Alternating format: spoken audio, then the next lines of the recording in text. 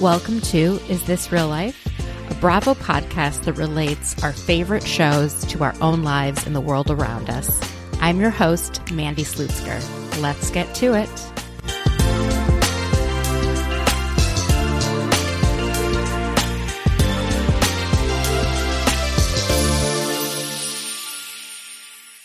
Hi, real lifers. Hope everyone's had a lovely week. It has been so much has been going on with Bravo. I'm just loving it. I love that a bunch of the seasons are wrapping up and we're going to get some great reunions. I love that, New York is coming back soon. Beverly Hills is coming back soon. And this week we heard Potomac is returning this summer. And y'all know how much I love The Real Housewives of Potomac. I was actually really stressed out one night this week and I couldn't sleep. It was like 3:30 in the morning and I went back and I started watching season 1 of The Real Housewives of Potomac. And I don't think I watched like the full season. I think I watched parts of it. So I don't remember it all that well. And I totally forgot that Katie Roast is Jewish and that she did this baby naming for her children where they get their Hebrew names. And it was just really interesting to see the other women's reactions, especially Giselle, who was saying, you're black, like you can't be Jewish and black. And she is definitely wrong about that. And so Giselle, if you're listening, you have a lot of education to do around the fact that there are many black Jews. And no, the white Jews like me who see black Jews at synagogue are not judging them and thinking they don't belong. Anyways, had to get that out of the way. But speaking of baby namings, a lot of you explained to me what a baby blessing was. And I thank you all so much for that because I was really confused by everything Drew was saying about a baby blessing and then the prophet. And I heard from a lot of you, some people said there's no such thing as prophets in Christianity. Some said, there are prophets, there are modern day prophets, or there are people who prophesize. And so it was really interesting hearing from everyone about this. I feel like I learned a lot, but everything I initially felt watching The Real Housewives of Atlanta definitely still is true. I feel like Drew has a lot of internalized misogyny and is blaming LaToya for an affair that she may or may not have had with someone who she calls the prophet. And I think it's unfair to blame just one person that when it took two people. And it's also really not her business. It was also so hilarious and hypocritical to see Kenya call Drew a narc this week after all that Kenya has said around Portia and Bolo. Oh my God. These women, the lack of self-awareness. I wish I lacked that much self-awareness. I feel like existence would be a little bit easier. I'm always overthinking everything. Did I offend that person? Should I have said this? Should I have said that a different way? What do they think of me? And these women just, I don't know, they just throw it all out there. They live out loud and they don't worry about it. And that's why I love the Housewives. And I am so excited to hear that the Housewives All-Stars are filming this coming week. They're going to be in Turks and Caicos, and it sounds like there are going to be 7 housewives, and it's going to be a 4-part series. And one housewife may join halfway through, and I'm not sure if that's going to be a current housewife or a former housewife, but the 7 that have been leaked are Luann and Ramona, Melissa, Teresa, Kyle, Cynthia, and Kenya.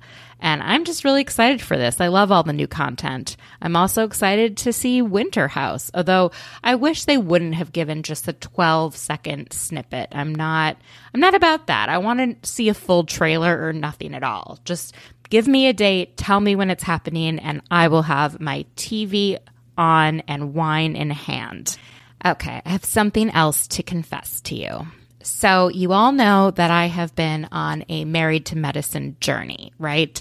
I started a couple months ago. I've powered through the first 4 seasons and I just got to season 5. And I haven't really read any spoilers. I haven't been going on Google or on any of their Instagram pages. I'm not trying to figure out kind of what happens with the different seasons and the plots and the storylines before I watch them back, right? So I had no idea that Curtis cheated on Dr. Jackie. And I was so so upset watching the first episode of season 5. I was so shocked. And I know all of you were like, that was 3 years ago, but it felt like it just happened. And I don't know. I might need some of y'all to prepare me for future really crazy storylines that come up, because I don't know if I could handle another shock like that. It reminds me of, my friend I had on, Katie, last episode. So she doesn't watch the news. She is a school teacher and she handles a lot of really stressful situations at school and some other stuff. And she's just like, I can't handle any other negative energy or bad stories, right? I see things that happen that are pretty awful every day and I don't need to watch it on TV. So she never watches the news. And as a result, sometimes she misses some like pretty big things that happen. Like she didn't know when Donald Trump had COVID. And she told me like a week later, like, I heard the president had COVID. But she completely missed that Whitney Houston died, right? And 5 years after Whitney Houston had died, we were somewhere and a Whitney Houston song came on and she's like, next time she comes to DC, we should go see her. And I was like, wait. Katie, I have to tell you, like, she's no longer with us. And Katie, like, was so heartbroken to hear what happened. And that's how I felt watching Jackie and Curtis on Married to Medicine. I know you all know that it happened, but I am just finding out. Also this week, I was on Clubhouse and it was Shira Weiss, Ryan Bailey, and Jeff Epstein were having this chat. And a lovely woman from Sweden came on, La Camilla, and she was so lovely. And afterwards, Jeff and I were like, we need to find her. And so, Camilla, if you've been listening, I have been trying to find you on Instagram, and so has Jeff, and we can't find you. So please DM one of us. We want to chat with you. We were very intrigued that you were up at 4:30 in the morning listening to this Clubhouse, and you were amazing and iconic and hilarious. So please reach out. And the same goes for anyone else listening. My DMs are open. I've been hearing from a lot more of you lately, and I absolutely love it. So be sure to follow me on social media at Mandy Slutsker and send me a message. All right, before we get into this week's episode with Diana Gebbia, I just wanted to acknowledge, what's going on in our country and the verdict in the Derek Chauvin case. Obviously, I'm very relieved that he was found guilty of murdering George Floyd. Many of you know I grew up outside of Minneapolis. Minneapolis holds a special place in my heart. But even as I heard the verdict being read, yes, I felt some relief, but I also felt this sense of like helplessness. Like, what can I do as an individual to try and contribute to the betterment of our society, right? And just as I'm feeling this way, Chelsea at Ono Bravo and Sasha Morfa, the Bravo Breakdown, decided to have this fundraiser, and they were raising money for the Loveland Foundation. The foundation is committed to showing up for communities of color in unique and powerful ways, with a particular focus on Black women and girls. And they have a therapy fund that provides financial assistance to Black women and girls seeking therapy. And so far, Sasha and Chelsea have raised over $5,000, and I highly encourage you all to, if you're able, to contribute. You can go to @OnoBravo on Instagram, and she has a post, and you can actually click on it, and it directs you to the Loveland Foundation to make a contribution.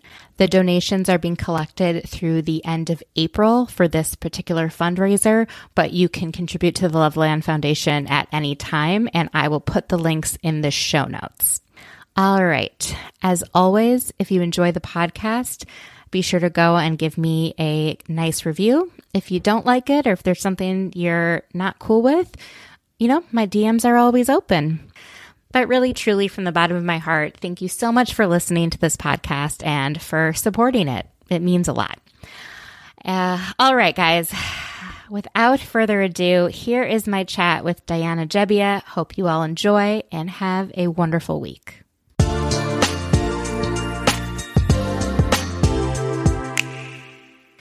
Hi, everyone. I'm here with Diana Gebbia. She is a host, a voiceover artist, a reality TV blogger, and a brand new Bravo podcast host, Bravo Besties. Welcome to the podcast family. How are you doing, Diana? Thank you so much for having me. I'm so excited to finally be hanging with you. Because this has been planned for we're always in each other's DMs and you're such a ray of light. I'm so excited. You are such a ray of light. You're so positive with everything and everyone. And I'm so jealous that you live in LA because in my mind, it's always sunny. It's so glamorous. You know, it's just everyone hangs out with everyone and runs into celebrities. And it just seems so fun. Yeah. Oh my God. You would appreciate this. So one day I was at the Grove, right? And whenever you see a celebrity, you kind of have to, it's okay, where do I know them? It's Is this my friend's mom? What is this? And it was the morally corrupt Faye Resnick. Oh my God. If I ran into Faye Resnick anywhere, I don't think I could stop myself. I tried to sneak a picture of her and then her man saw me. So I was just bloop and moved the other way. I'm never mind. I'm not going to risk it for the biscuit. That's so funny. Sometimes I'll see people in DC that I'm I think I know you, but I don't know where from. And it'll be Chris Matthews from MSNBC. It's not. Our first one was Chris Noth, and my dad is a big Law and Order fan. So my dad moved me out here, stayed with me, got me settled, and then went back home. But we were in Ralph's, which is the grocery store here. And I'm where do I know this guy? And my dad had this frozen look on his face. And then I was oh, that's Mr. Big. My dad starts running over and he's Chris Noth. And I'm no, we don't, Dad, we don't do that here. And he went and shook his, it was so awkward. I'm this man's just trying to buy his dairy. Oh my gosh. So where is home? Where did you move from? Yeah, I grew up in Staten Island and now my family's out in Jersey. So East Coast girl. East Coast. I love New York City. Yeah. It was funny because everyone, so growing up in Staten Island, the big move for everyone is I want to work in the city, the city's Manhattan. And then I always knew I wanted to be in LA. I was the odd person out. So, but I have a newfound appreciation for New York. I want to say every time I go back, I'm I miss the Italian food, just the hustle of that city. People in LA, they say they're nice but not kind, and New Yorkers are kind but not nice. And I kind of appreciate that more. We'll flip you off as we cut you off, but if something happens to you, we got your back in 2 seconds. And you got to use your feelers out in LA with people more. Yeah, I think there'd be a little bit more fake niceness where people act like they're interested in you, but really aren't. Mm-hmm. Well, I'm from Minnesota originally, and there's definitely a lot of, niceness, but some of it's also just passive aggressiveness where people don't want to ever make anyone uncomfortable. So they'll just avoid something or subtly. Yeah. So everyone's ghosting everyone. Well, you know so much about pop culture. So I was wondering if there were any big pop culture topics that we would chat about before we get into Bravo. And I was thinking this big thing with Demi Lovato that's been happening. Catch me at what did she do? We are on the same page. So basically she is, quote, calling out, I use that in quotes, this place called The Big Chill. They're a frozen yogurt shop here in LA. And as most frozen yogurt places do, they have diet options. Well, diet meaning what you intake, not diet lose weight. So sugar-free, dairy-free options for people who obviously can't have those. And of course, Demi went through an eating disorder. We have so much respect for her journey and her growth, but this was triggering for her because she's looking at it as they want us to restrict our calories, and that's why these options are available. And it hurt her, which that's fair, but she kind of blew them up on Instagram and was attacking them and being you need to change your labels. Lots of harsh DMs back and forth. And she tried to turn everyone against this frozen yogurt place, which we just I don't want to say we came out of the pandemic. We're in the midst of coming out of a pandemic. LA has been hit so hard. Like we had to lock down twice. So businesses are just opening and closing and opening and closing, and they probably lost enough money. So to now have this celebrity with a very loyal fan base come for you because you're just trying to provide diet options for people whose bodies can't regulate sugar the way other people can, or maybe can't handle dairy the way other people can. It's just been a mess. So I actually want to go to that shop. I want to try and go either today or tomorrow or maybe the following weekend and just show them some support because, I mean, we were kind of talking about this earlier. Two things can be valid. Demi's, of course, her struggles are valid, but it's all about how you handle things. And I just don't think coming after this small business was really the right move. I feel like Demi Lovato has lost the plot. Like, she's just not with it. It's like, and I don't know if it's just like celebrity culture. I mean, watching her documentary, the most painful part or the most shocking part was this poor assistant who I don't think they spent enough time interviewing, who found her lifeless body and had to call the security guard before even calling 911, and then like hesitated to call 911 and then told 911 don't have sirens on. It's like, you think that everything is special for these like celebrities, but it doesn't matter if you're famous or if you're not famous. If someone is having trouble breathing and they need medics, the sirens will be on. It's not up for debate. It's not something you can 100%. request. It's not like getting a special table at a club. It's just, so it was wild to me that they live in this sort of fantasy world where they can create an environment where they take all triggers out, where she doesn't have to, you know, come in contact with anything. And that didn't work for her, right? Like, she didn't come in contact with alcohol or drugs for so long. And then she was like, you know what?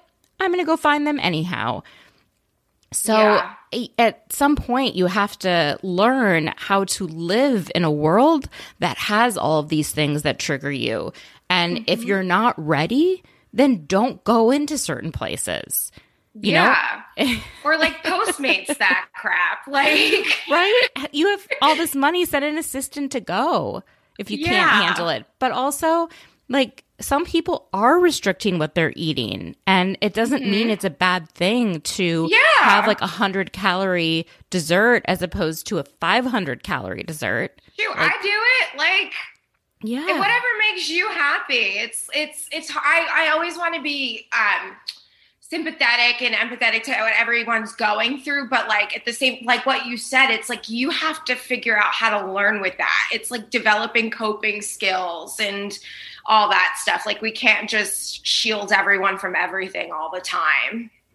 Yeah, I've just been thinking a lot about her documentary, and I was like, I don't know. If I were her, I would have like waited longer till I kind of had my shit a little more together before I tried to show something to the world, because I felt like it wasn't, I don't know.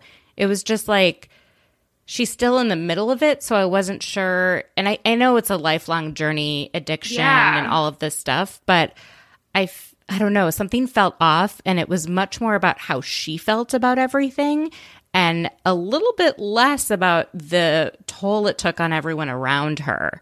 And there didn't seem to be a lot of reflection on her part or on anyone's part about, I don't know, a bit of, I think, some of the celebrity culture where it's like they control their environments too much and they don't like, I don't know, they don't know how to be normal people. Like, she doesn't seem like she knows how to be a normal person that can walk into a frozen yogurt shop and order something. Like, it's very reminiscent of the age where it was like Paris Hilton, Britney Spears. Like, I feel like it's the next generation of that. Because when back in the 2000s, when they were just out and it was like a celebrity, like everyone was crowding them. It totally did a number on Britney Spears. I feel like this is the next level of that, where it takes away, like you said, their ability to function as a normal person. And it's just really sad to see. Yeah, it's tough. It's really tough. I mean, my heart goes out. I wish her the best. Yeah. I appreciate her for speaking out, especially on sexual assault and all of how that can damage you and, you know, all of that and trying different ways of coping with it, you know, but I don't know. Yeah. The plot. Like, agreed. You couldn't have said it any better. Well, I also want to get your thoughts on some other Bravo topics. So we're about to start on New York and Beverly Hills. We've seen the trailers. Which one are you more excited for? Okay, I'm more excited for Beverly Hills only because, so everyone loves New York. I do love the ladies of New York, but I think coming from New York, I'm kind of like, even though I live in LA now, like LA was always where I wanted to move. So that was always the more like exciting glam franchise for me. So just purely from that aspect, I'm more excited about Beverly Hills, but then also they're going to be covering like Erica's legal drama. This is such a hot take, but I'm not a fan of Sutton. I never was a fan of Sutton. I think she's so snobby. Like, I don't have patience for that. So to see Crystal come for her, I'm like, Crystal, like, yes, I really can't wait to see that. Like, I think we're going to see Sutton like unfold, like just totally melt down. And I know I'm going off on a tangent. I liked how Sutton handled herself on the reunion. I will say that, but I just think she's just so snobby. Like it grinds my gears. I like her. Yeah, it's okay. It's okay. You're allowed to like who you like. I mean, she's probably the housewife that like I couldn't put my finger on the most. I was like, I can't tell if she's like trying to be 13 or trying to be 75. You know, so like she's even like being a little bit more juvenile or like a little too matronly. Yeah. But I feel like she's settling into her own, and she's just a quirky, bizarre woman who doesn't seem to have a whole lot of filter. And she's on a franchise where everyone is filtered. Everyone's thinking so many ways of how to say something before they say it, or just don't touch things. And I want someone on that show to say it. As much as Lisa Rinna like says that she is unfiltered, she will protect her friends and she will not acknowledge any mistakes or wrongdoing. It's very calculated. So I'm ready. I'm totally excited for Beverly Hills too. Yeah, it's going to be so good. And hopefully with like COVID restrictions easing up here, like maybe I can do a little stalky stalk, see if they're filming anywhere. Like next season, like I'm just like, or any like viewing parties like pop up out of the bushes, all like Kim Kardashian. Like, oh my God, so fun. I would do that too if I lived there. I would like drive by their houses, probably. Yeah. Yeah, and I live in the Valley, so it's like the main road that I take to get down into like the West Hollywood area. Like you have to go through Beverly Hills, so I'm constantly like, "Is anyone out there? Anyone walking their dog?" Or any of the people from Selling Sunset, you know, Selling Sunset. So across the street from my grocery store. Did you watch the latest season? The third, was it? Third, yes. Yes. You know that Coldwater house where they had that charity auction? Oh, I'm having trouble remembering. All the houses look the same to me. They're like cold and modern. Chrishell's. Yeah, exact. That's LA for you. It was Chrishell's like big project. Oh, the one in the Valley. And she was like, "We're bringing people to the Valley," and I was like, "I need to look at a map." Yeah, LA is like the Valley. They call it like going over the hill. But anyway, that house is across the street from my grocery store. It's up the block from me. Oh. And when I first moved, I saw the Oppenheim for sale sign. I'm like, I wonder if they're going to be filming here. And like, sure enough, they were. Oh my God. I didn't realize the Oppenheim group was a real thing. I thought it was like just for TV. It sounds so fake. Right? But it's a real thing. Okay. They're like on Sunset. Their shop's a little hole in the wall. It's so funny because before I moved here, like my skincare store is right next door. So like before I moved here, it's a chain. I stopped at Blue Mercury and I'm like, what's this place? And then Selling Sunset came out like right after. I'm like, damn it. That is so funny. I also wasn't sure if the twins were actual twins or if it's like one guy and they keep it. Because like they don't have very distinguishable personalities. It's CGI why like action. That's so Mary, funny. Mary's always acting like they're two different people, and I was like, they're not, Mary. They pulled a fast so one on funny. Oh my God, Mary. I actually like Mary, but Me too. She's like kind of the favorite. She's totally the favorite, but she's interesting. She's just different kind of life. I feel like she's lived a lot. Like the fact that she has like a much older child, you know, and then is dating this or married this really young guy who it's just the whole girl. thing. Like she's living the LA dream. Like that is what people come out here to do. Right? Yeah. She's fun. She's really fun. And now isn't one of them like Christine, isn't she pregnant? She is. So it's so funny because on the show, I'll watch the show and I'm like, I can't stand Christine. And then I follow her on Instagram. She's so nice. She's so glamorous. Like she looks, all her maternity photos look like stunning and angelic. And I'm like, oh my God, I cannot wait for this child to be born because it is going to be the most over the top, like spectacular production. She is going to knock all of the Vanderpump babies in the water.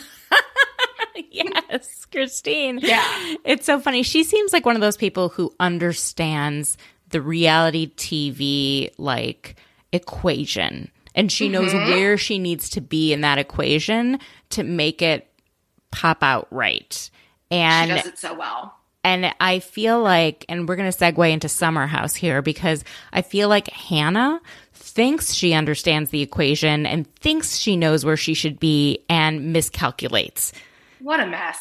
What an absolute mess. So I posted earlier today a meme about how I'm like, you know, standing up for Luke, mainly because we're both from Minnesota. And I feel, and I'm not like excusing any of his behavior, I feel like he doesn't get the reality show aspect of it. And so they're always pulling fast ones on him, right? They're constantly a couple steps ahead. And he's like, wait, you were doing that just for the camera? Like you were trying to make me look this way? Okay. And so I feel like it's all coming together. And so I really am excited and hope that he's got it more together for Winter House and definitely for the next season of Summer House. But I feel very strongly that Hannah was like, I know this is going to be my storyline and I'm going to make it look like he screwed me over much more than he really did. And I'm going to confront him about it. And then he'll look crazy because he'll get mad at me, you know? And so, ugh. Yeah, that definitely adds up. So watching in real time, like the first few episodes before Hannah like got mad at everyone who ever lived, and she was just mad at Luke. I was solely team Hannah at that point, just because my dating life is a mess. And I have been so affected by like F-boys and like I just saw a lot of the way that Luke was treating her in last season. He definitely led her on. But it just like triggered something in me. And I was like, I don't like this guy like this. Like he's making her look crazy, even though she definitely was blowing up too. She's not innocent in any of this, as we know. So at first I was like, oh, screw this guy. And then as the season unfolded, and then she had that conversation with Kyle, and she brought up her dad, and then he just went further on that. And she's like, don't bring up my family. I was like, wait, what? This girl like needs to figure this out. Like either at first at that point, I'm like, is she truly unhinged or is she kind of what we talked about doing the whole reality TV villain thing wrong? And then as the season went on and on, I'm like, okay, she thinks she's playing a good villain. She's not playing a good villain. And the last episode, oh my God, when the producer was like, do you want to go to Kyle and Amanda's wedding? And she was like, no. I'm like, F you, like you're the one who's been making a big deal about this all season. And now you're going to act nonchalantly about a big milestone in your so-called friend's life. Like that's so grimy.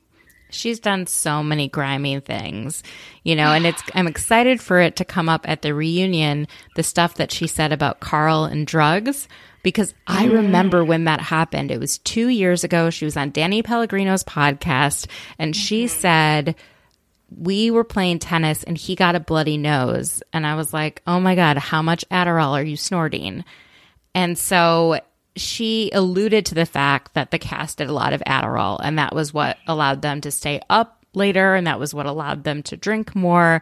And we all know that this happens. And it'd be one thing if she said, like, oh, a lot of people used it, but when she specifically mentioned Carl and snorting it, it felt like this is unfair, right? You don't need to out him. Even if this is true, you don't need to say it out loud, right? Mm-hmm. This isn't something that, you know, and you're not giving him an opportunity to speak on it. You're just putting it out in the universe. You don't know if he has a substance issue, which we were finding out he does. Right. You know, and even if he was just doing it for fun, and it's just felt grimy, right? Yeah. You can also, like, on the previews of the reunion, you could see this, like, internal muck, like, start to radiate off her. Like, she no longer has that fun glow she had about her first season on the show. She looks like her aura radiates like, I'm miserable. Like, I don't know. I think this is not a good time for her. I'm curious to see how her engagement's going to play out, because I think – so I'm a very, like, spiritual person, and where your energy's at, it's like who you attract. So if she's radiating this mucky energy, like, Des doesn't seem like the best person. So this is either it could go the way of they're going to live forever and, like, happily ever after, or, like, this is going to be a really tumultuous relationship and play out horribly for the both of them. So I'm curious. It reminds me, Des does not remind me of this, but it reminds me of when Stassi moved to New York to be with Patrick and looked down on all of her friends as, like, you're not my real friends. I'm going to go be with mature people. And, you know, it turns out Patrick was such a dud. He was such an asshole. Terrible. You know, and she was not nice to Katie. She just kind of was rude to everyone. And I don't think Des is like this at all, but this is the way Hannah's behaving. Like, I've got this new guy and I'm better than all of you. Yeah. It's just, I don't know. I'm so interested to see that play out. I wanted to like Des because I watched a couple of his comedy skits on Instagram, and some of them I was like, and then some of them I'm like, all right, he doesn't seem all that bad. I was excited to meet him. And then when he came to the house and it was just all of a show, it reminded me of that episode of Friends where it was like Chandler and Monica and Phoebe. And I think it was Michael Rappaport. And it was like, who was the cooler couple who was banging it out more? That's what it reminded me of. Yeah. And I'm not saying that I hate Hannah and don't want her on the show. And I think it's really important to distinguish between having a villain on the show who, like, you think is frustrating and, like, saying, I don't want this person on at all. I was really frustrated looking on social media how many people are saying we don't want Hannah or Des back at all. It's like, okay, I'm not going to take it that far. If they're not actual friends with anyone, it will be difficult to do. Like, then I understand. Yes. But if they still have friendships with some of the people, then I don't know. Let's see. I definitely can't say I feel strongly like, get her off the show. Right. But if she needs to take time where it's like, you know what, this season was a terrible look for me. Let me take a step back and figure it out before I come back. I wouldn't be angry at that. Yeah, no, me neither. But I don't know. I feel like there's a lot. People are losing the ability to say, okay, I don't like this person, but they're good for the show, right? Yes. And that happens on Jersey so much with people being like, I hate Teresa, or I can't stand Jackie, or Jennifer Aiden, you know, whatever. And it's like all of them together make a fantastic ensemble. Yeah, and what better show to have these, like, wacky, like, polarizing characters than Jersey? Like, Jersey is the perfect format for all that, because Jersey itself in a state is over the top. So it's the perfect storm. But I couldn't agree with you more. I think now with social media and, like, everyone being behind a screen, like, you just get these characters that are like, we're going to petition to get so-and-so off the show. And, like, unless they did something so crappy where it's like, okay, this is harmful to have this person on TV, like, take a step down, like, have a sip of coffee. Let's all relax and enjoy the show. Exactly. The thing I love about Summer House is that I feel like I could actually relate to these people, and I feel like I'd be friends with some of them in real life. And maybe that's because they all have actual jobs. Maybe that's why I don't relate to Paige or Hannah, because their jobs are not like jobs I understand, you know? But for example, Danielle, Lindsay, like Carl, Kyle, Amanda all working on a startup, you know, all of it is just, I like people who work and you can relate to, and they have like a pretty balanced life. They're not they're not only reality stars. They're reality stars for part of the year, but they're full time doing whatever else they're doing. And I think it's incredible because you rarely get to see glimpses of people who like work for a company, like what Danielle does. Love Danielle. Like, I think Danielle does such a good job of representing the viewer because they're like going, like, well, yeah, Kyle and Amanda and Carl, they have a startup, which is great, but like most people don't run their own businesses. Right. So it's so great to see Danielle and like even Stravy, who's like locked in the closet, just like working all day. And it's like, that's been all of us. Like, if you didn't already work from home, the pandemic has forced us to all like adapt and work from home. So we are that person like, trying to, you see her in a blazer, but like she's got like her sweats on too. Like we're all trying to look like decent, half from the top up, like cup of coffee, like in a closet, trying to make this work. And it's just so refreshing to see that in Danielle. And she has been so real in so many ways this season. I think she's come a long way from season one, a long, long way. When she's calling Lindsay out, and now seeing this new romance blossom with her and Robert, which like Robert is a gem. Like, so sweet. Danielle, if you're listening, if he has any friends, like shoot them my way. Totally. Oh my God. I love them. Like my heart gushes for them. And it was nice to watch a relationship progress in sort of a manner that you would see a relationship progress. Like not everyone sleeps together on the second date.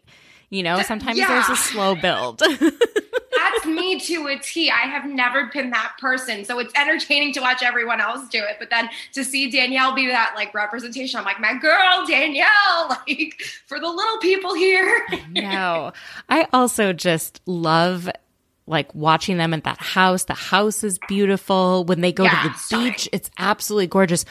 I don't know if there was no one at the beaches because everything was so locked down last summer and the only people that were in the Hamptons were people that owned property there. Like the hotels maybe weren't open or something, but it was gorgeous. I'm going to the Hamptons this summer with some friends. I'm so excited. And my goal is to find that beach that they were at when she broke up with Stravy.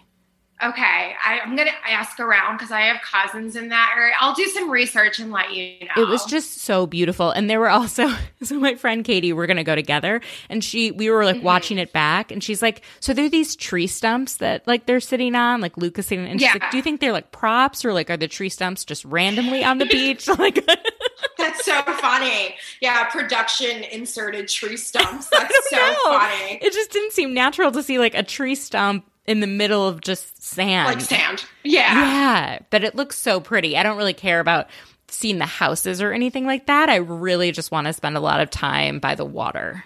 I love this moment for you. I'm so excited. I'm going to be living vicariously through you. My friends and I tried to do a Hamptons trip like 2 years ago, but everything was just booked solid. So we booked in March for August, and it was already getting booked up. And we're going with a friend who lives in New York City, and she goes out to the Hamptons pretty regularly.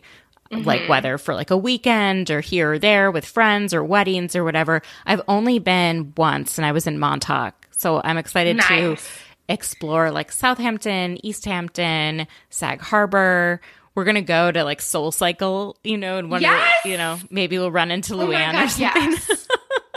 That's, I'm so excited for you. You have to like fully document this on your Instagram. Like, I will. Full influencer mode. Okay, good. I just, also my kind of vibe in terms of like house decor and things that I like to wear is very Hamptons-ish. And I didn't recognize it till I was there.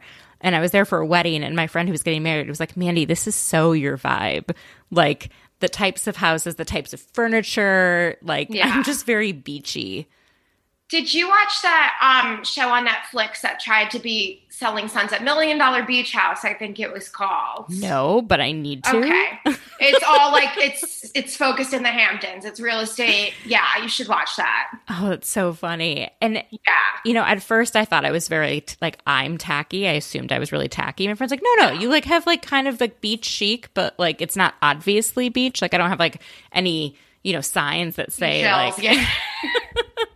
The Jersey Shore Beach House. I right. Totally know what you're talking about. Yeah, but I like, that kind of colors and imagery and, the wood that's a little bit washed out and grayish. I like that sort of vibe. Yeah, coastal chic. Coastal chic. Anything else on Summer House? I feel like there's just so much. Okay, this is definitely what I want to say. Lindsay, every single season, she surprises me without surprising me, if that makes any sense. But by what I mean is we see her make these mistakes with men. We saw it with Everett the first couple of seasons. And it's just I feel like in my heart, I am rooting for her. She's freaking gorgeous.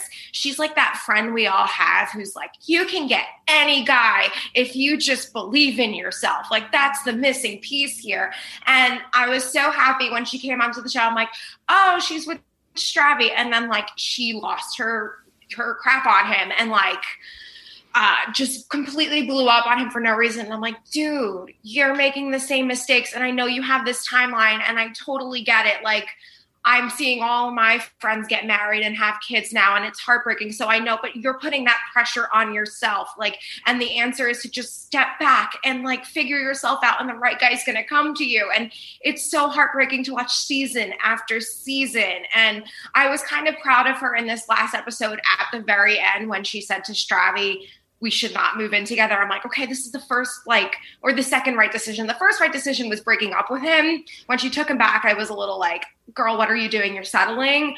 But when she was okay, I want to not live together. I'm the voice is there, Lindsay, deep down. You know what you should be doing. So lean into that voice, girl. Cause she deserves the best. She really does. Yeah, I think they all do. It's just she's very reactive, and she knows she's reactive, and for whatever reason, she can't help herself.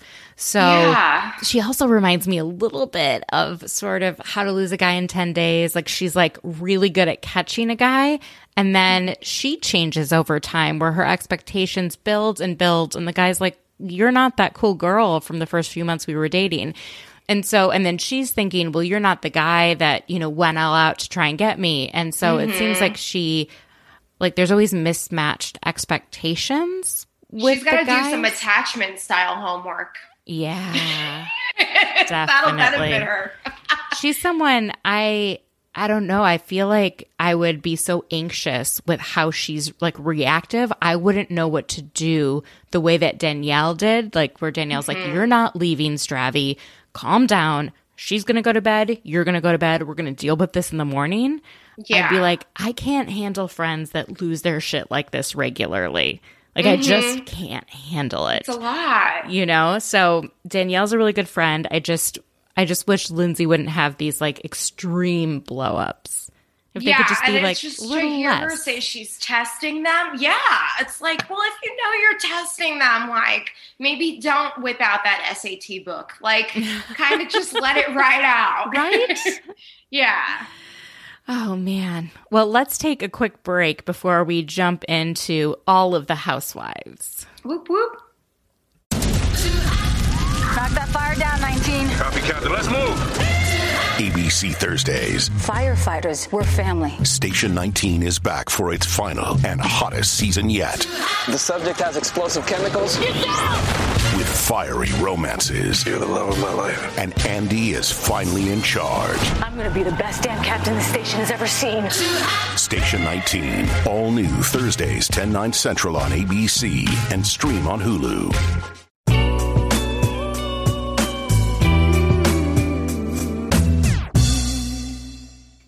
And we're back. So we had the season finale of The Real Housewives of Atlanta, and I don't think I've ever seen a season finale that felt less like a season finale.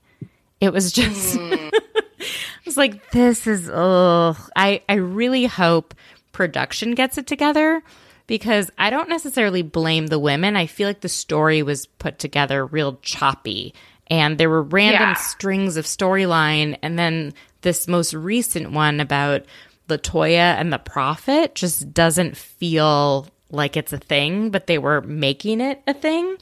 So I don't know. It was tough. So the two kind of like storylines we kind of saw a little bit of an end to were Drew had Josiah meet his birth father on camera. And, you know, he was just kind of uncomfortable. I don't know. I felt like, okay, we already saw that first scene, and you have it now, proof, right, that he's not that interested in his birth father. So if there's like a custody situation, you at least have that evidence. Why further do this on camera? Yeah, exactly. That's exactly what I was thinking. I feel like those types of scenes are either going to go like one way where it's like, oh, this is great. And like we hit it off and everyone's figured out a new family situation and it's great. Or it's like completely wrong. Either like they don't get along or it's just uncomfortable, like you said. So I feel like she should have maybe felt out the room, like gotten the temperature of that situation before, you know, progressing. It's hard. It is hard. That kind of stuff is so hard. She wants to show their real life, and this is a real thing that's happening. And I'm glad that Josiah is like starting to form a relationship with his birth father, but he just it looked like he was so uncomfortable. And I just wanted to be like, Drew, don't force him to do this on camera. Just don't, you know? Yeah. Yeah, it's hard. And it's also like you as the housewife have to remember, like, I'm not the only one whose story is affected by this. Right. And I think that's so tough. Part of me feels like she also thought that this storyline put her husband, Ralph, in a better light. And, you know, she knew he like looked pretty bad from the beginning, leaving for 3 days. So I don't know. That I was talking to Taria from the What Else Is Going On podcast. And she was saying Drew has a lot of internalized misogyny. And it's just never been so obvious, you know, with the housewife where she's just blaming LaToya for this supposed affair with the Prophet or whoever. And, you know, and finally Candy, who is her friend, like Drew's friend on the show, is like, he wasn't forced to do this. He chose to do this. You know, stop saying that. Man. Right. Do you think Drew's going to be back for next season? I do. Yeah. I think she has real relationships with the other women, which I appreciate. And I don't know. I'm willing to give almost any housewife a second season because I feel like they're just getting their feet wet. They don't really understand the process sometimes. They make some mistakes. I always like seeing a second season housewife. Yeah, and I always feel like there's that second season. It's either a curse. If you had a really good first season, you're going to have a bad second season. Or if you had a bad first season, they're going to flip you in another light the second season. So you need to. Right? Like Camille. Yeah. Oh my God. Classic. Whoa. She talk about a rough first season. Now, do you think Leah McSweeney is going to get a rough second season edit? Possibly. So with all the drama that's going down with Heather, I'm curious because I feel like that could, again, go one of two ways. Either Leah looks really bad or Heather looks really bad. So I'm curious to see how that goes because Heather stopped filming with them. Interesting. Yeah. And I'm a Leah fan. Like, I love how Leah's just, like, no BS and, like, calls it out like she sees it. But I can see how that would be flipped in a bad light. Yeah. It'll be interesting to watch. For Atlanta, are you more of a Kenya fan or more of a Portia fan? Because I feel like people usually fall into one of two camps, right? Yeah. So on the show and in real life, I love Portia. I love the work she's doing. I love her as a mom. And then it's like when I see Kenya on Instagram and I see her with Brooklyn and I'm like, there's this motherly, like nurturing light about her. And then she goes on the show and she like acts a fool. Then it's like, I can't be a fan of you, Kenya, when you're doing this. But again, she makes great TV.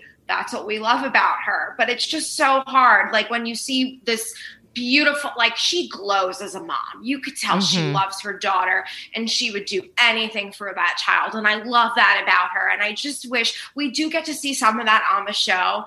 I wish we got to see a little bit more of that. I bet she wasn't doing as many scenes with Brooklyn and stuff because I'm sure Mark said, I don't want you showing my child's face on camera.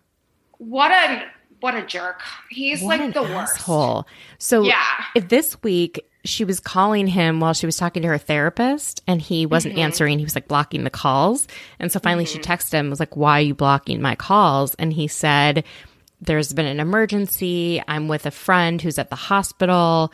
And immediately Kenya knows this is a lie because at that time in New York City, no one else was allowed in the hospital with a patient. Right. So he's constantly feeding her shit. And then I just can't believe that when he visits Atlanta, he assumes he's staying with her. He assumes he's staying in the bed and he assumes that they are having sex.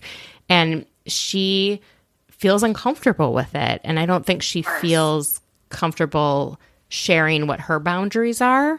You know, and it's just wild because she's so strong in the rest of her life and she like tells everyone exactly what she thinks. And then when it comes to him, she's so submissive. And I just, I want to see her back. I want to see her have a full divorce, like cut it off. You get like sole physical custody. This man has never been around his daughter. He's never spent a night alone with his daughter. It's like he can have visitation, but this is your child. You are raising this child, you know? And I want to see her own all of that and move forward. Yeah, and I'm so glad that you said she's able to be strong in all other areas of her life. I think with her relationship with Mark, this is such a narcissist coming after like this. I don't want to call her an empath, but like they're the perfect storm. They're perfect opposites. He knows what buttons to push on her, and that's affecting her ability to set boundaries. Like you said, it's all a perfect storm that plays in one another. So where she makes up for all this is with the other women. It's like she's trying to gain that power back, I feel. And she's doing it in all the wrong ways where it's like, no, you should be taking your power back with this jerk. Exactly. You don't need to be like obsessing over Portia and what she's doing with Bolo. You should focus on your man and getting rid of him.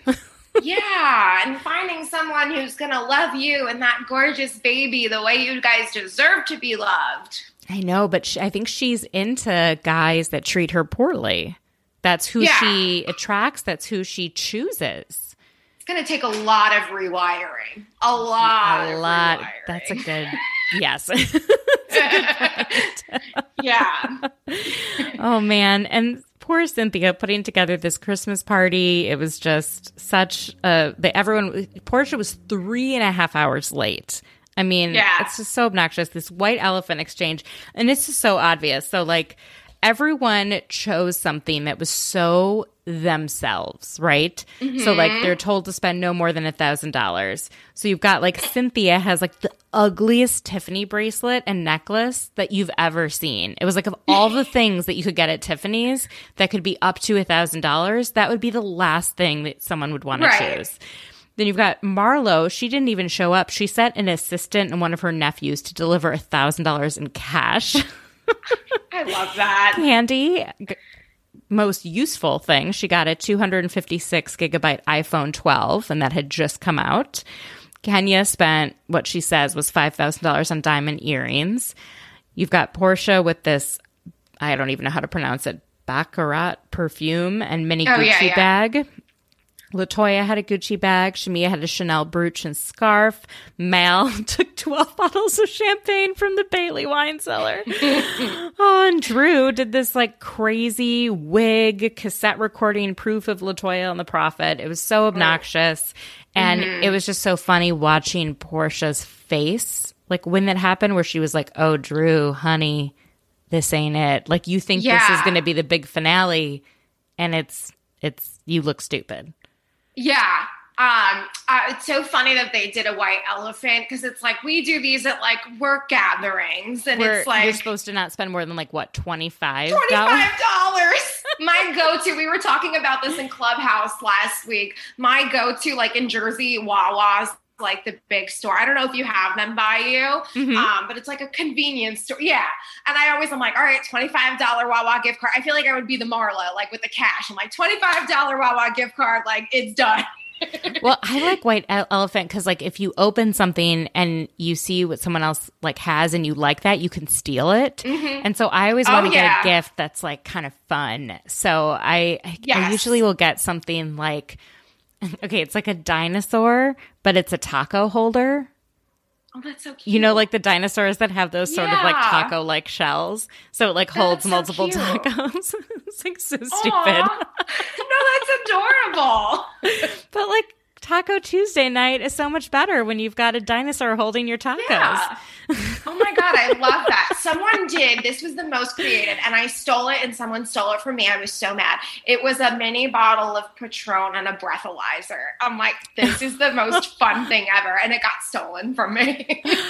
Oh my gosh, it's always fun having, the last number in one of those.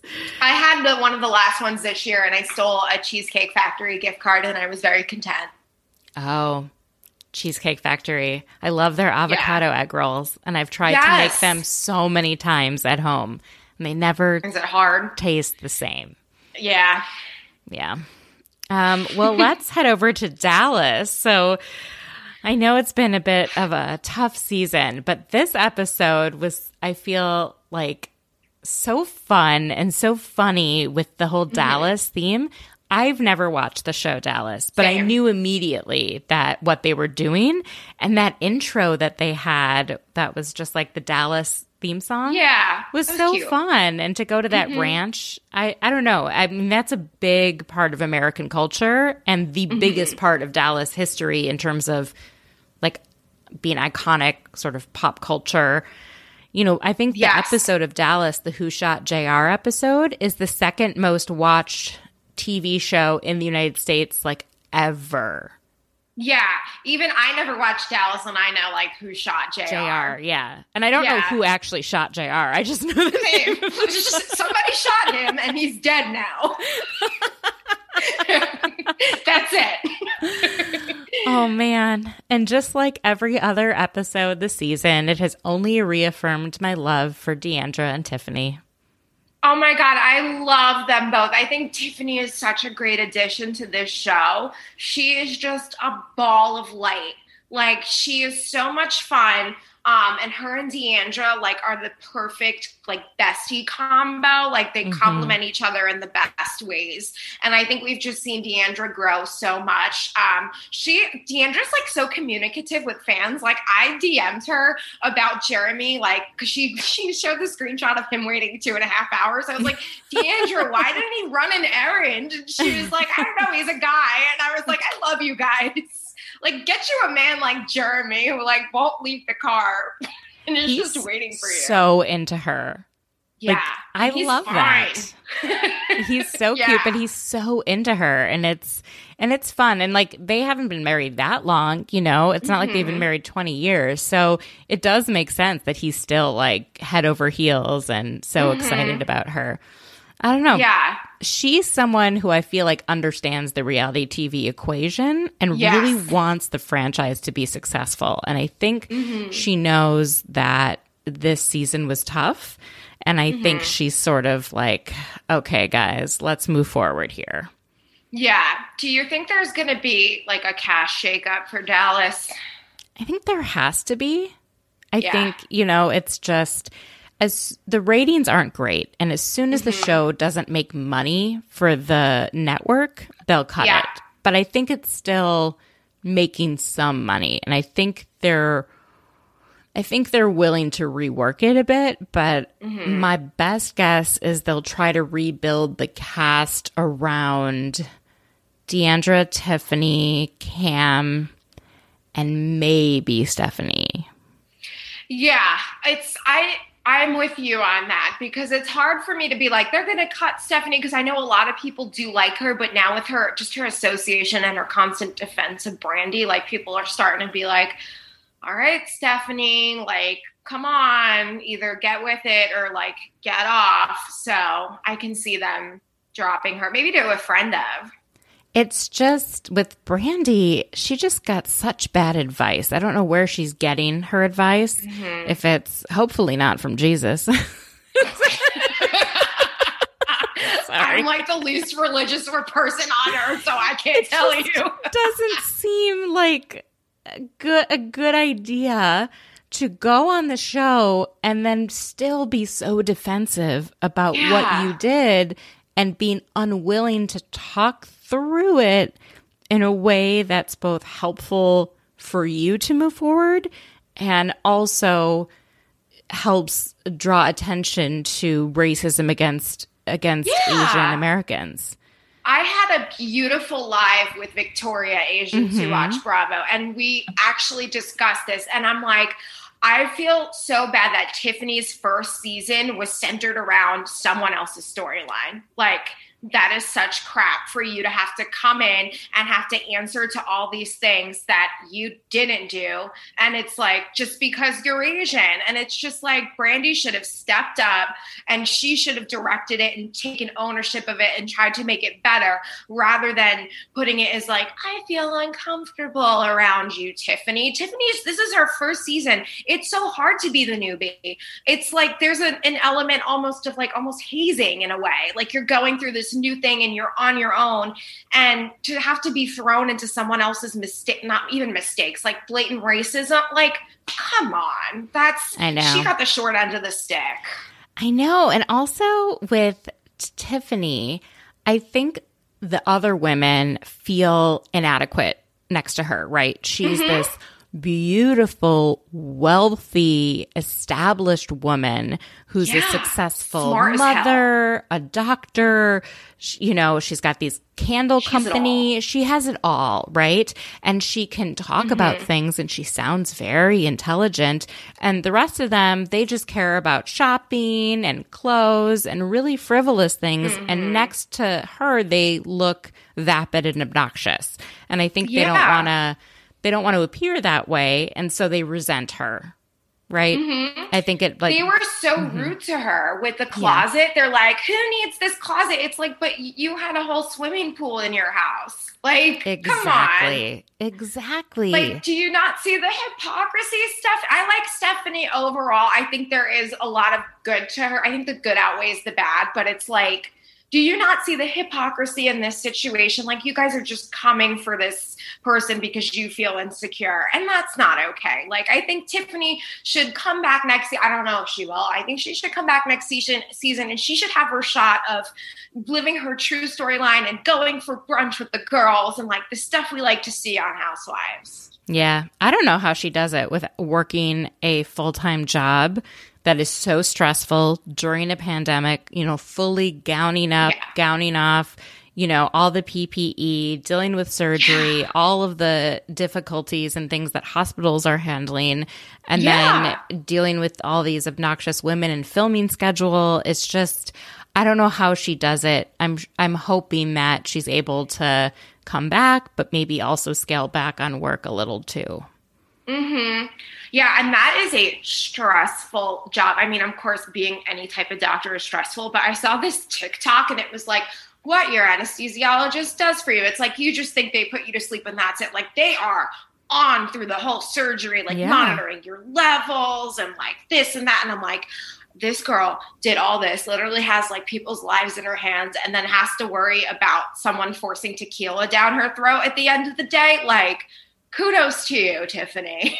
I know. Oh man, this season was just a rough one.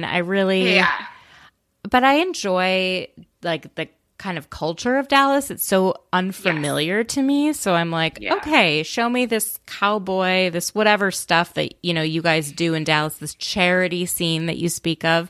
But I think they need to get some new blood in there. I love the Mama D energy, and I don't want them to go too young with the Housewives. I would really like to see, as Jeff Epstein calls it, an older broad on the show.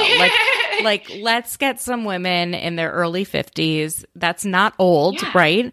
But let's find some, women that have sort of Mama D energy, that old school Dallas let's do that. We don't need any more 35-year-olds. I love Tiffany, and she is very mature, but I want to see, some older housewives.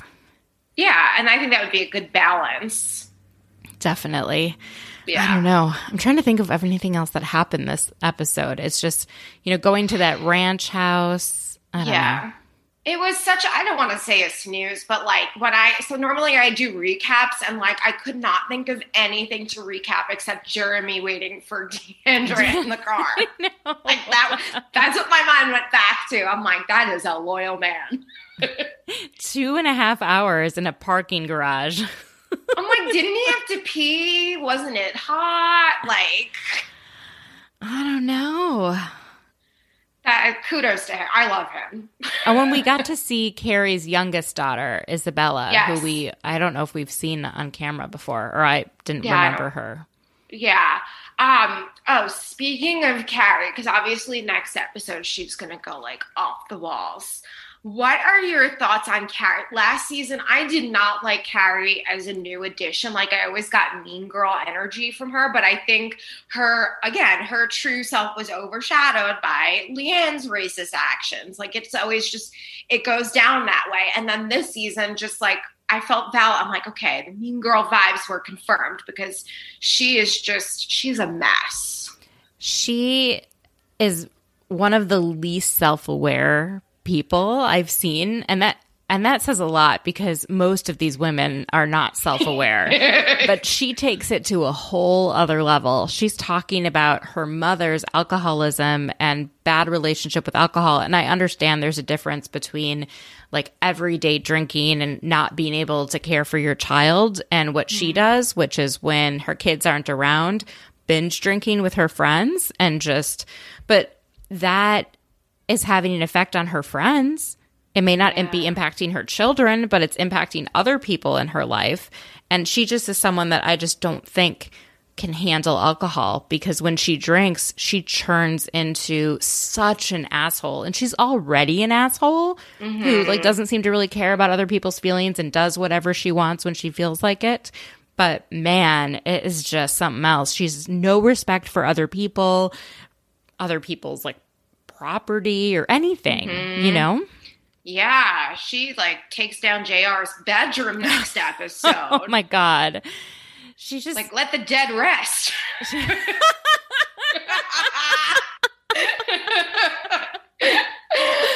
Oh man, it's just, I don't know. I feel like this season could have gone so differently. Yeah. And I rarely watch a season. I'm like, no, guys, it could have been a different way. But,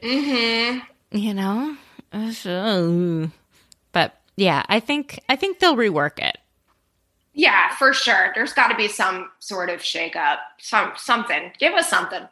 I know. Well, let's hop over to Jersey, which has been my favorite. It's my favorite franchise that's on right now. I absolutely. I just love this ensemble of women, right? I rarely can say I love all of them. And for different reasons, I love what they bring.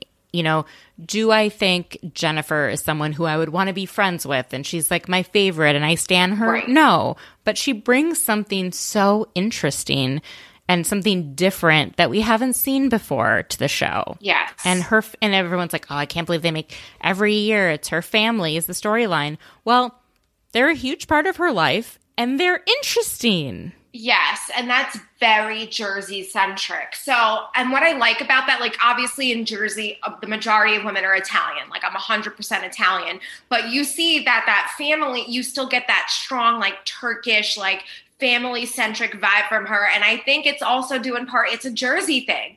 Jersey's very loyal. Loyalty runs deep there. I've had issues with friends out here in California, and I'm like, where's the loyalty? And this person's from Orlando. No offense to Floridians. And I'm like, okay, it's just not the same. It's not the same. So it's definitely a Jersey thing. Yeah. It's New York, New Jersey. That's so funny, the loyalty thing, because I don't really understand it. I feel like there's so many ways to be loyal, and the way I'm loyal is like, I support you, but I will also be like Danielle on Summer House and tell you, yes, you are the problem in this relationship. That's a form of loyalty, 100%, and that's one I can respect. But like, there's a difference between like that and like, oh, well, people are going to like me. Like, I'm going on a personal experience. Like, a guy I was dating started liking all of my friends' pictures.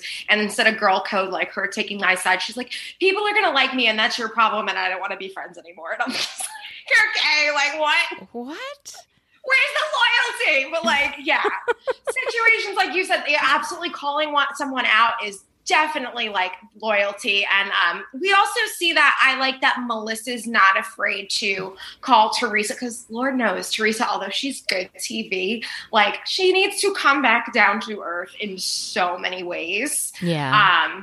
But Melissa is not afraid to call Teresa out on that. And it's like, I think that's that Gorga hot blood. Like, there's definitely a hot-blooded gene there. And like, Melissa's just this energy of like, all right, I got to level everyone off. I got to deal with it with my husband and my sister-in-law. And it was interesting to see that dynamic between her and Joe that we never saw before this season. Yeah.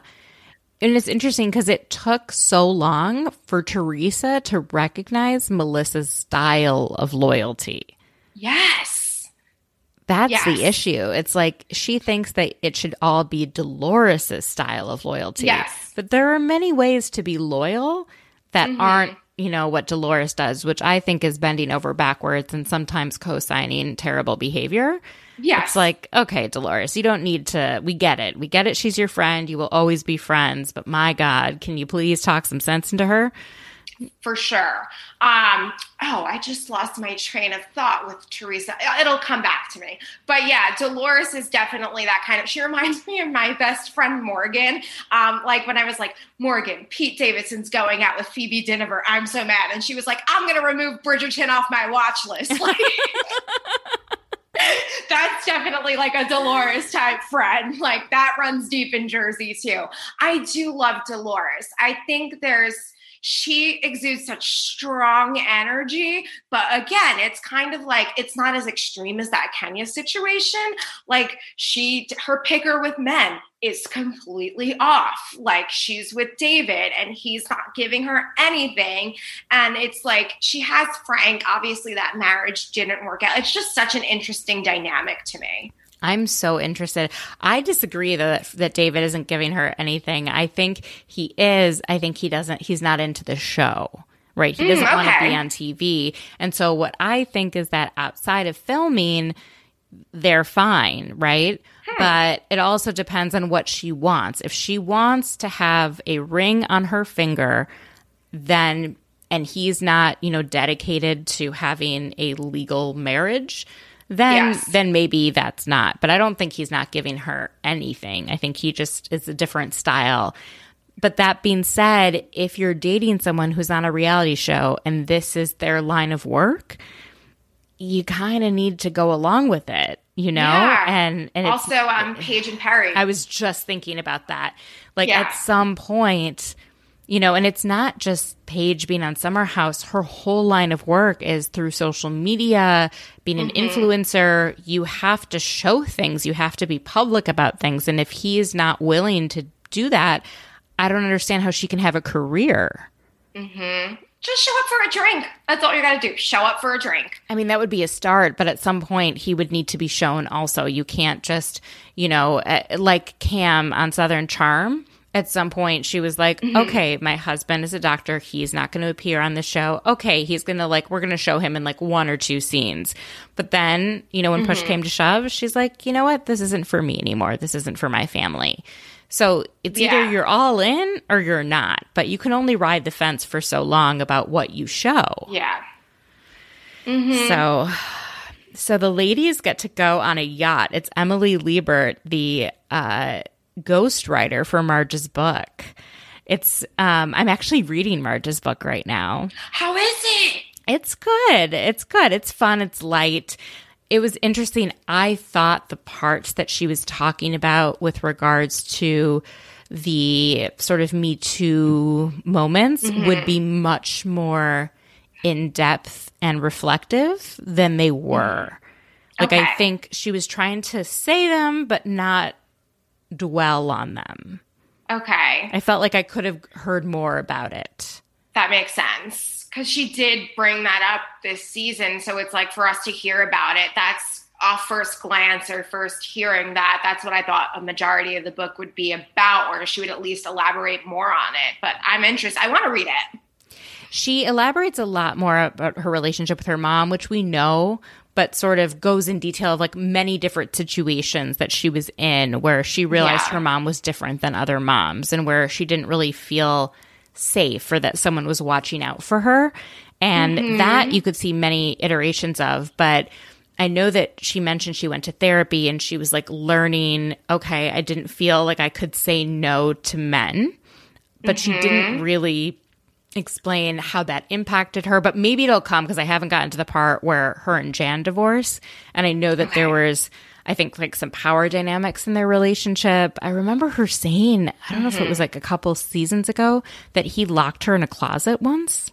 Yes. And so I'm like, okay, maybe you got to a point where you were like, okay, I clearly have trouble saying no to men and like being like, that is wrong. And saying, I will not tolerate this. And then I think maybe there's a moment where she's like, I deserve better. I'm moving forward, you know, but I haven't gotten to that part of the book. Yeah, you have to keep me posted on that. I like Marge a lot. I wasn't a huge fan of her first season. I thought she came in rough, and I was a little bit skeptical of that. But she's great. I met Marge Sr. once, and she's like the cutest thing ever. Oh. She's so cute. She's gorgeous. I was like, Marge, I hope I look like half as good as you do. And she whispers in my ear, she's like, plastic surgery. And I'm like, I love you. That's She's so cute. Amazing. Yeah. Oh my gosh.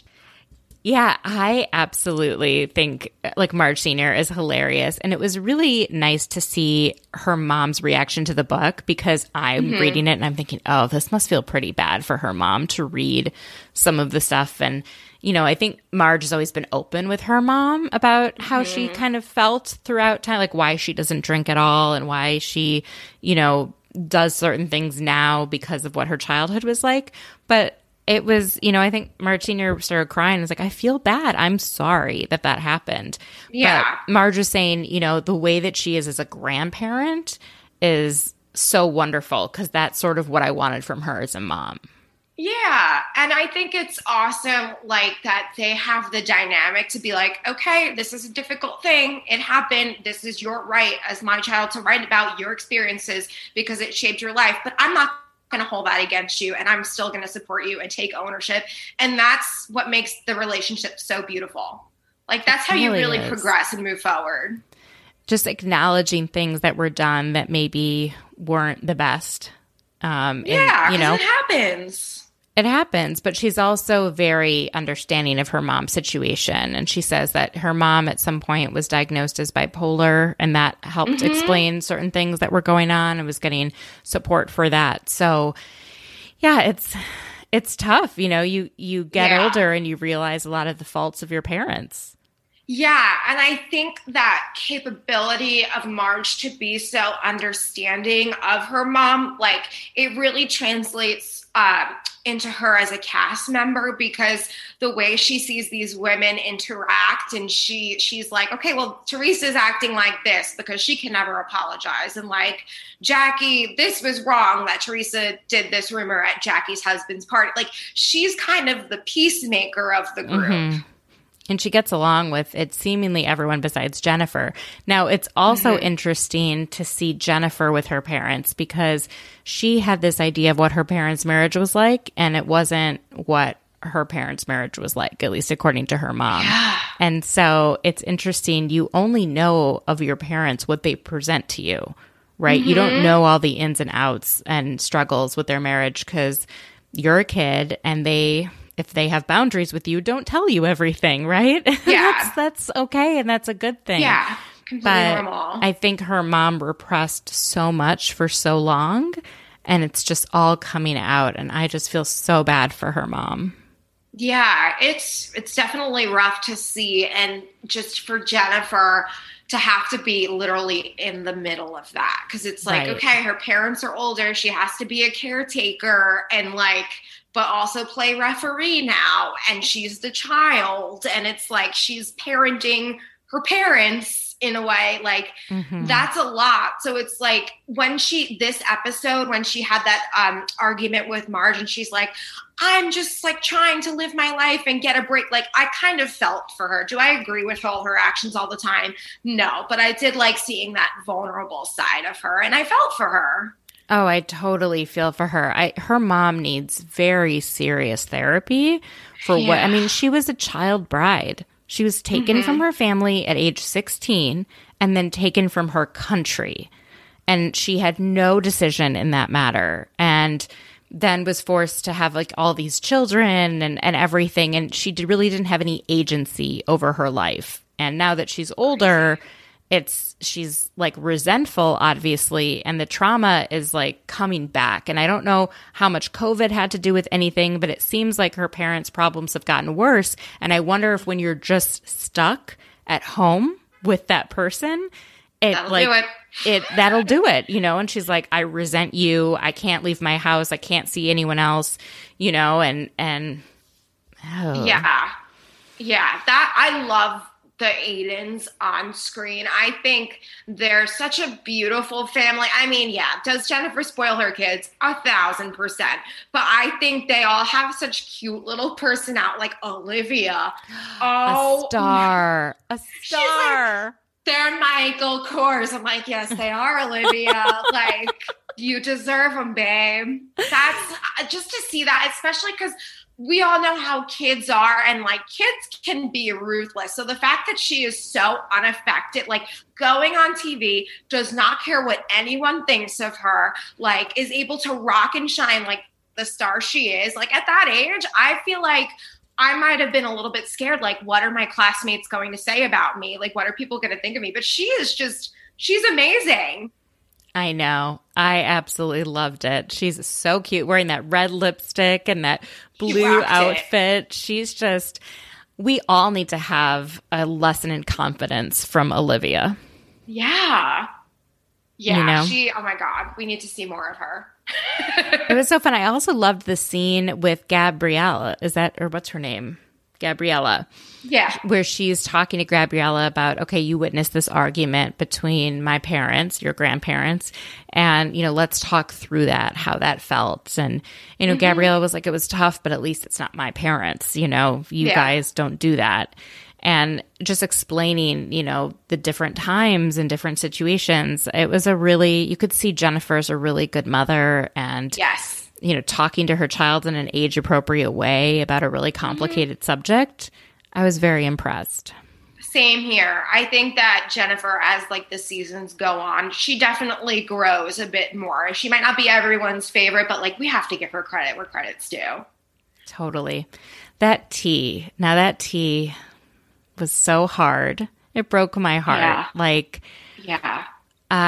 So it was fun to see everyone, right? It was fun to see all the moms and daughters. They all have like different types of mother-daughter relationships, but they're all so lucky to have their moms in their lives living nearby, you know? But to see Teresa, it's such an uncomfortable situation because you're happy for your friends that they have their moms, but you're so jealous and you're so frustrated. I lost my mom over 5 years ago, and it's like, it's so unfair to see your friends with their moms aging, and their moms get to see the grandkids, and their moms, you have such a more, I mean, if you have a healthy relationship with your mother, it gets better as you get older. Because you start to relate over things adult things, and you form a friendship. It's not just your mom. It's, you know, my favorite thing was like my mom opening up to me about her friend group and drama with them. And I loved hearing that because that's something she would never tell me when I was younger. I wouldn't know most of that stuff. And as we got older, actually, this is so funny. So I'm still friends with all my mom's friends. Oh, I love that. We like play Mahjong online and over Zoom. Oh, that's so cute. That's Like- so beautiful. Like multiple groups, including like the group Yeah. like in Minneapolis, the group in Florida, because she lived between both states. Aw. And her best friend, it was like, I forgot how many months after my mom died, she texted me and she was like, oh, there's something I want to tell your mom and she's not here. And I was like, I'll call you, like, tell me. And I thought it was like going to be something meaningful. And she's like, your mom was the only person I could talk to this about, but like Sue got the worst highlights. I think she thinks she's like Oh my God. 30 and like we're in our 60s. It's just so inappropriate. It looked so terrible. They were like practically hysterical. orange. And I was like, oh my God, this is so funny. You and my mom used to like, you know, talk shit about your other friends, but you wouldn't do it to the other friends. You would only do it with each other. It was just like, she's like, I could only say these like catty things to your mom because like she would never tell anyone and I wouldn't tell anyone what she said. But now I don't know who to say it to. So I was like, you can always call me. That's so freaking cute. Yeah, it's amazing how like the little things, like your relationship with your parents evolve. And I'm so sorry you don't have your mom around. Like my heart, like I was tearing up when you said that. Like my heart breaks. My mom's across the country from me now, and I was telling you earlier, today is my best friend's shower. Yeah. And my mom's been really insecure about her eyebrows because they're like super sparse. So she like went to the store. I was like, we got to get microbladed. Like when I'm in town, we'll go. So she went to the store and she brought a brow pen and I sent her a YouTube tutorial. I'm like, we'll get your brows right for Alyssa's shower. Don't worry. It's so funny the things that you like do with your parents as they get older. So my Yeah. dad he has some lines on his forehead and he wanted to find some sort of anti-wrinkle cream. And I was like, Aw. Dad, you're past that point. You have to get Botox if you want to get rid of them. And he just won't. He won't. And so when he started online dating, he had this like really nice headshot from his work. So he sent it to me and he was like, can you do whatever the kids do to get rid of my wrinkles? So I edited it, sent it back to him. And then he's like, do you think this is false advertising to put this on a dating website? And I was like, no, Dad, you look the same. There's just like no wrinkles. Oh my God, that's the most precious thing I've ever heard. Yeah. How's it been going? Oh my God, it was so funny. Yeah, I made his dating profile because when he wrote it, you couldn't tell he had a sense of humor at all. Oh God. And it was so funny. So he met someone and yeah, they're married now. Oh my God, I love that. I have Yeah, chills. they're That's so precious. So I have a stepmom now, which is great, and she never had kids, so she's like very excited about being able to have stepchildren, you know, and respects the dynamic that like she's not my Yes. mom and she's not trying to be my mom, but she'll do the Yeah. nicest things. Like they sold the house that my parents had when he moved in with her, and she went through everything. And like, I didn't have time to go through everything. She went through everything and she kept so many things that I was like, oh, we don't need to keep that. But she went and she kept things. And randomly she'll send me stuff like this vase that my mom had or this like beautiful bowl. And she was like, oh my God, this seems like so like you. I bet your mom would have wanted you to have this. And like, it's so nice. And she'll send it like when I'm having a rough week. It's really sweet. Oh my God, I love a happy ending. That's Yeah. so cute. It's a very happy ending. She's a very nice woman. Oh, so- good. Yeah. Aw. My dad very much lucked out. But the story is when they were first dating. Actually, I did an episode. I think it was maybe like 102, episode 102. If you want to go back, where I Yes. like chat with both of them and they talk about like the online dating and you know, how like they both presented themselves and like multiple communication issues that they had in the beginning were like things my dad said. Like apparently he told her he was a hoarder. Oh my God. No. He's not.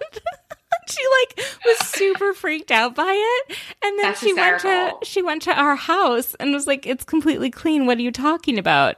And he's like, I've kept like every tax document since like 1980. Like he has like my God. boxes and like files of paperwork, but everything's perfectly filed. He just Right. like didn't get rid of any of it.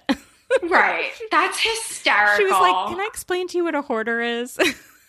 Oh my, yeah, I gotta listen to that. I'm like team dad and stepmom. Oh my God, they're very cute. I need to have them on again in a few weeks. They can give me some dating advice. Yeah, he's got great dating advice. He really does, because he had never dated. He just like met my mom and they got married. And it was like going into, I mean, he went on so many dates before he ended up with my stepmom. You know, all these different women. He'd be like, so we're going to go see a play, because like, even if we don't like each other, at least I'll have seen a play. That's so cute. That's a really good mindset. You know, yeah.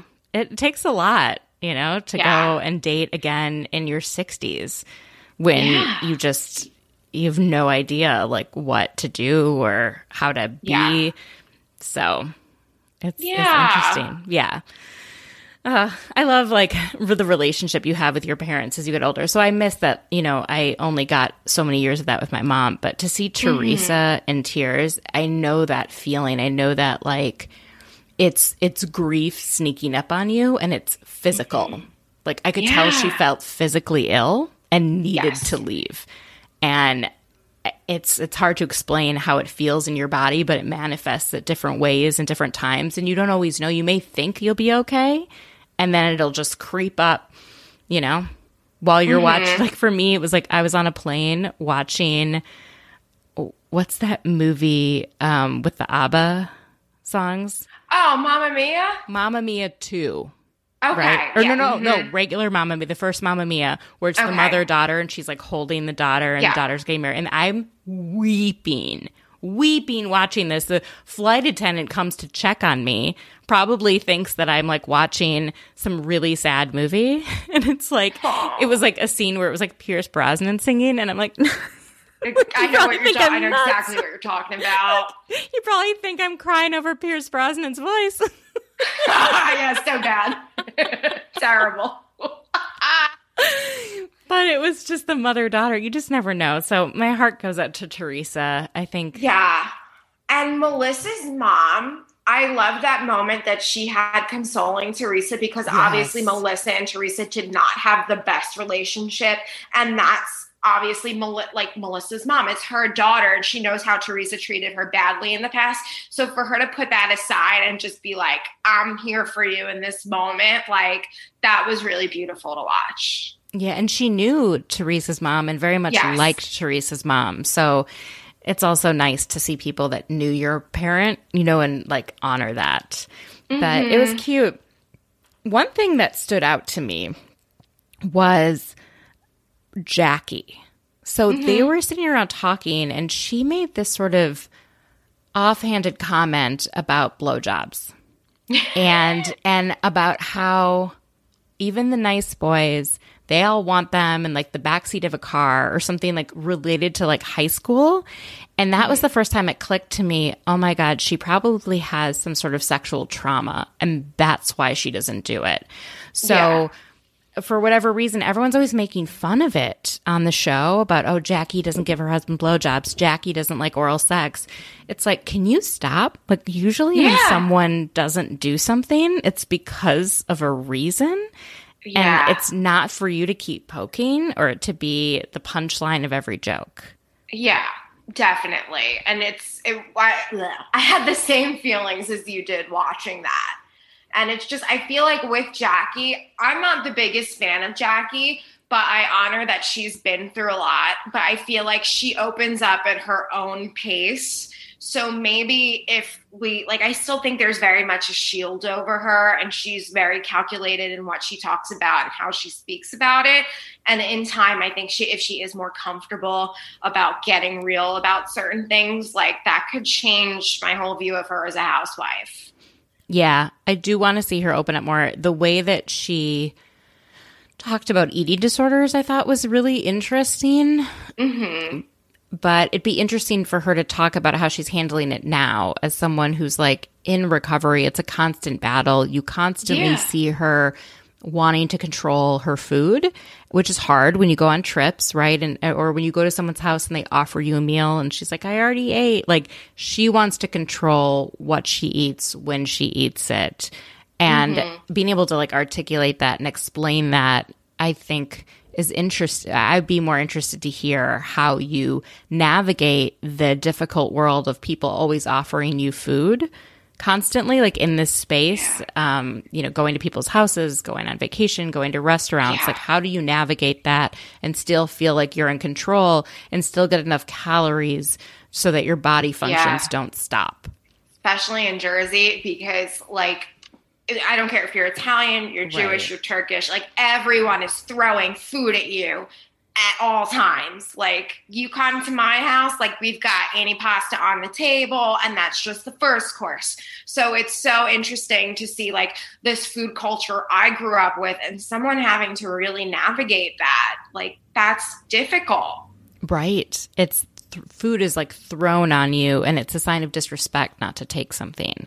Oh yeah. Right? Oh yeah. I feel like every holiday, like my mom's like, did you try my like da da da da da? And I'm like, you don't, like, beware. Right? And it's hard when you're trying to limit your intake for whatever reason. You don't want to offend anyone. Mm-hmm. Or if you don't like something, there's certain foods I just don't eat. And I'm a vegetarian. I get it. Yeah.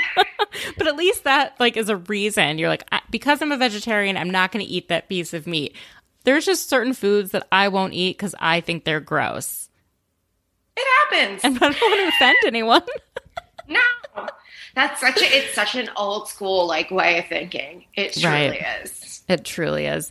It was fun, though, seeing all of them together. And I don't know why they had to do that to be continued thing, though, because they made it seem more dramatic and there was no real drama. It was just Teresa's like, I need to remove myself from the situation. And everyone was like, we understand. Yeah. It's almost exploity in a way. Yeah. I don't know. Mm-hmm. I think next week is the season finale.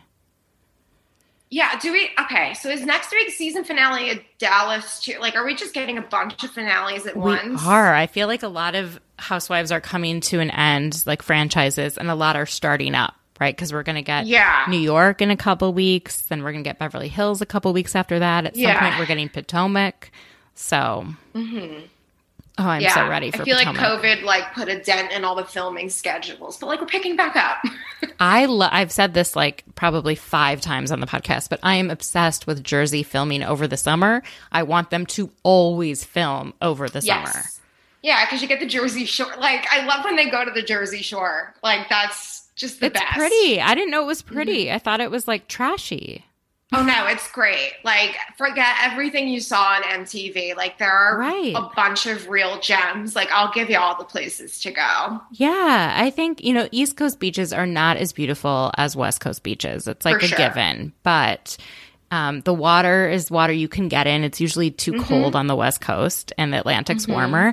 And there's some beautiful things. And I love seeing the boats and, I don't know, and seeing them with, like, nice manicured lawns and pools in their backyard rather than just like a tree with no leaves, which is like what I think of. And like the interstate, I was like, I don't need all these like pictures of like the interstate and like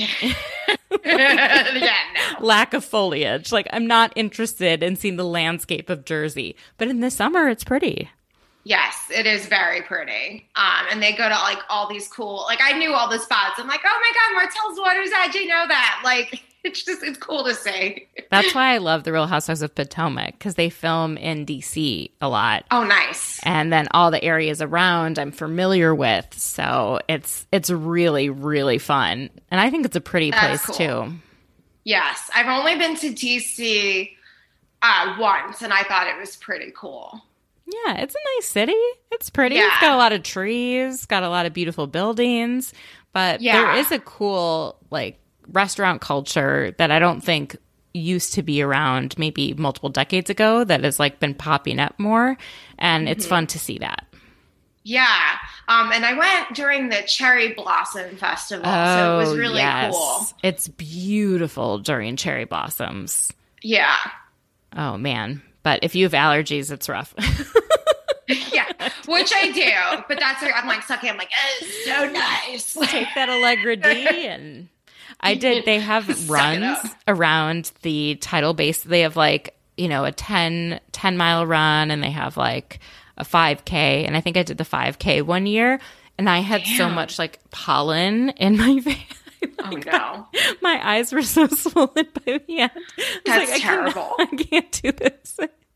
And like you're just running and the wind's hitting you're, like, you and it's crying so because nose running and like, oh my, you just feel like a snot, like just a whole snot. I was like rubbing my eyes. One of my contacts came out. I was like, how am I going to? No, do you know I lost a contact? I was in Disney a couple of weeks ago and I lost a contact on the Rock and Roller Coaster. Oh my gosh. Because that thing launches you, right? And obviously we have to wear masks now. And mine came down and I'm like, I need to pull this up. And I pulled it up and my one finger went blink and the contact flew out. And thank God I wear dailies. What do you do? Yeah. I wear dailies and we were staying at the Dolphin, which is in like, you could just hop on a boat and go. And I said to my parents, I was like, I need to fix this because I am so blind. Like this eye's a 950. This one's like an 8. I have astigmatism in one eye. I'm like, this is terrible. And I'm like walking around and I'm like, I cannot see. Oh my gosh. So do people go to Disney a lot in California? I feel like everyone I know in California goes to Disney and talks about it. And they're like, yeah, it's like fun. Yeah. It's whatever.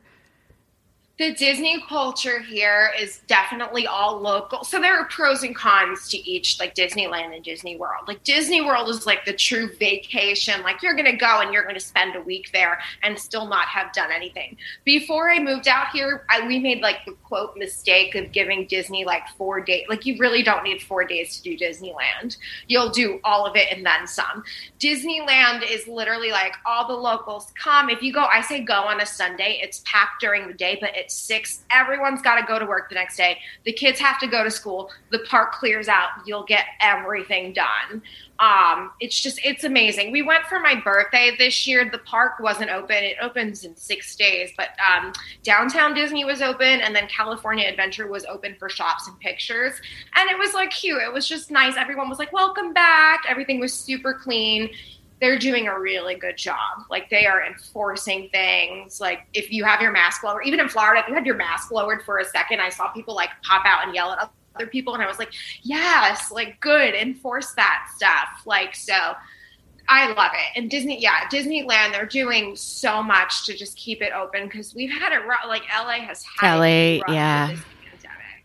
I know, but you're doing pretty well now. See they're handling it. Yes, knock on wood. Thank God, like everyone's getting vaccinated. Everyone's being respectful. I got to go to one of my favorite bars last night for the first time since the start of the pandemic, and they're being great about everything. So it's so nice to see the city bounce back because it's a good city. Like the strength of this city is phenomenal.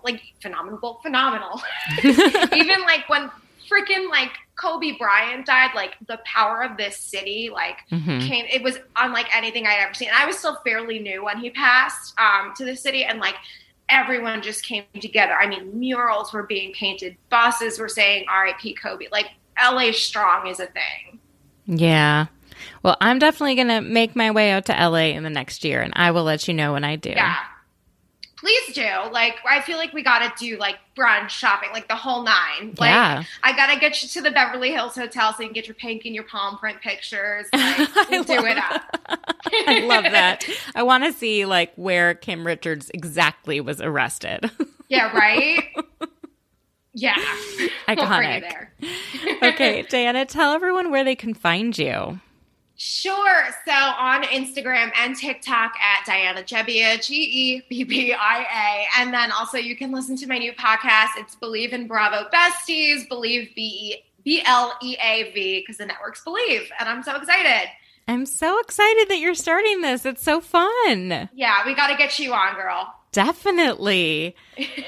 Well, thank you so much for being on and for recapping this entire week in Bravo. Of course. My pleasure. You're such a doll. You are too. We'll talk soon.